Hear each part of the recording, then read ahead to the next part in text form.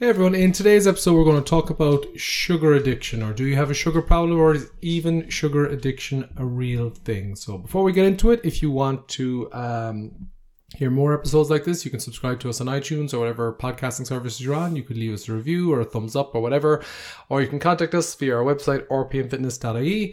So let's get into it. So sugar addiction. So do you have a problem with it? You might not, or maybe you do. So we'll kind of cover it all here now. So reality is, if you're too short in time to kind of hear about it, the thing with sugar is the responsibility is really on you in regards to your sugar consumption. So a lot of people now are demonizing sugar as the reason for obesity or for a whole malady of personality disorders and all these kind of crazy things. And the reality is, look, it gets kind of squirrely. So first, let's talk about the addiction aspect. So people will say, oh, if you eat sugar, you get a dopamine response. No, not to put it the same as heroin or cocaine or whatever. Not to put a damper on this, but if you see someone you love, or if you get a hug off someone, or you play with your pets or your children, you get a dopamine response, all right? And you're not necessarily addicted to that. So that's the first thing. Now, let's look at it from another aspect. So what I want people to imagine is you have a bowl of sugar in front of you, and take a teaspoon of that sugar and put it in your mouth and just chew on it or let it dissolve or whatever and have a spoonful of sugar. Now, push the bowl away from you and give it about 10 minutes.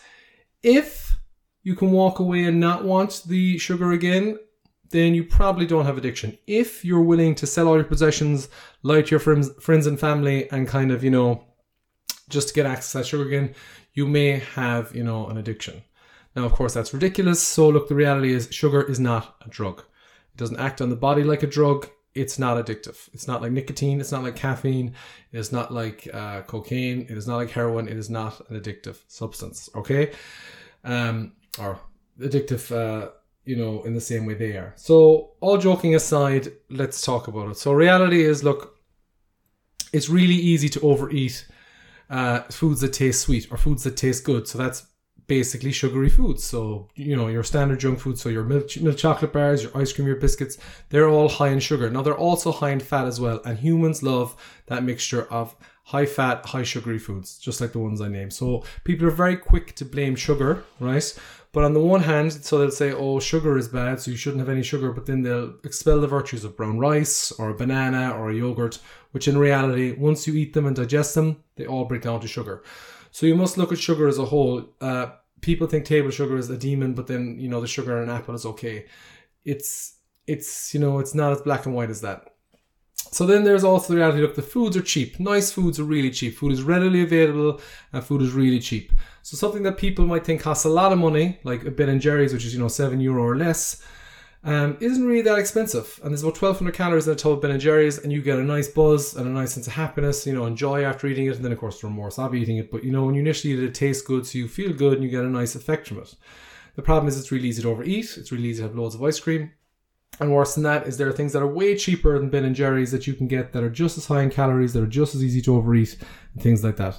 I mean, Pringles' slogan used to be, once you pop, you can't stop. So they used to actually actively taunt their market that once you have one, you'll have loads. So there's that aspect of it as well. The way I'd like to frame sugar to people or food to people is, look, it's just like buying things, okay? A lot of us want to buy a holiday, or we want to buy a car, or we want to buy a new phone, or whatever it might be, but we might not have the money. However, with food, we do have the actual physical money, the actual money to buy the food, but we might not have the calories to eat that food. So we might be overeating our calories, no more than by going into debt with the money to buy these things. And long term, it'll affect us via obesity or heart disease or just poor health. No more than if you overspend your money, it'll affect you with negative debt, which means, the banks will be after you or worse. And it's the same kind of analogy, except generally with food, you can eat very badly for a long time, gain weight, until suddenly it becomes an issue. Now, there's another factor with regards to food, and food is a very social thing, so it's very emotional. So you might have emotional hooks in why you eat things. So you might be what they call an emotional eater, where you eat things at a certain time. And if that is the case, that you find that, you crave a certain food at a certain time, maybe have some self-reflection and, take a moment to kind of examine yourself and say, why am I eating this food? And try and step out of the moment and see, can you make a better decision rather than reacting to a situation? You should try and act on a situation. And food is very similar. So now we'll get into, so that's the kind of the human aspect of it, and then we'll get into kind of the blaming thing. So food companies, for example, they want to make food tasty and they want to make it cheap, so you'll buy it. Not only that, they obviously make foods hyper palatable, which means, once you eat them, the texture and the taste, once you put it in your mouth, makes you want to crave more. That's because they want to sell you more. So should we put the blame on food companies as a whole and, tax them for making these products? The problem with that is it gets kind of squirrely, because if you're taxing Coke for making a sugary drink that everyone wants to drink, you're not taxing the banana plantation, even though, on the argument of sugar, you're kind of just demonizing a product, which what people do with cigarettes and stuff like that. But it does take out the big thing that I would be a proponent of regards to diet, and that's the human personal responsibility for this. So eventually, does it get to the stakes where we take away all the sugary food so no one can have ice cream and we're just eating broccoli?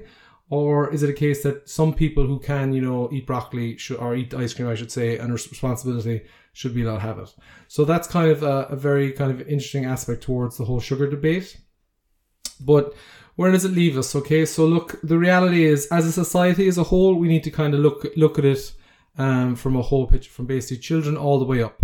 So people have to kind of educate themselves or try and get educated from good sources with regards to food nutrition. They need to understand basically, that you can have sugary foods if it fits in your calorie budget or if it fits in your health style. So if you're diabetic, you should be avoiding sugary foods at all costs. If you're not diabetic, then you can fit them in. If it's within your calories, you can eat certain foods. And as people eat better and eat healthier, the market will adjust. And what I mean by that is food companies, if you're not buying a product, they have to adjust really fast or go out of business. So you might see now that everyone's eating protein bars, so the market's become saturated with these protein bars, which are just junk food with the word protein on them. And people are buying them up because food companies saw the hole in the market. They went into it, and that. Similar organic foods are much more popular now because people want to buy organic foods. So if people start making healthier decisions and shifting away from drinking sugary drinks or from eating, biscuits and eating chocolate and that, food companies will have to kind of move away from that and adapt so that they still will make profit. So it is basically a whole kind of circle where people have to, they do have to take personal responsibility. And I get that it is very easy to blame an external force. It is very easy to blame that sugar is the problem and you should give up sugar. But by doing that, you are literally eliminating an entire food source. You're eliminating carbohydrates from your diet, which isn't the best way to live or thrive for most people. So in short, sugar is probably not the problem. It is more so that the foods taste good and you want to eat more, which is only because you're human and we like glucose, which is what sugar breaks down into and that's what we run on. And you should really look at your diet as a whole. If you can fit ice cream into your diet, then have ice cream here and there, but again, that should be on occasion. Try and make better decisions with your life. Try and look at it as a whole. And if society starts moving in that direction where we start eating a bit better, eating more health-based foods for kind of fitting within your diet, food companies will adjust very quickly just so they can keep making money, and it'll become nice and easy and sugar won't be to blame anymore, and people will kind of move on with their life and enjoy dessert without feeling guilty, and everyone will be healthier. So there you go, guys. That's a little piece on sugar as an addiction. It's not addictive. It just food tastes good. So exercise some personal responsibility and you should be okay. All right, guys. I hope that helps. If you have any questions, just let me know and we'll talk to you later. Cheers.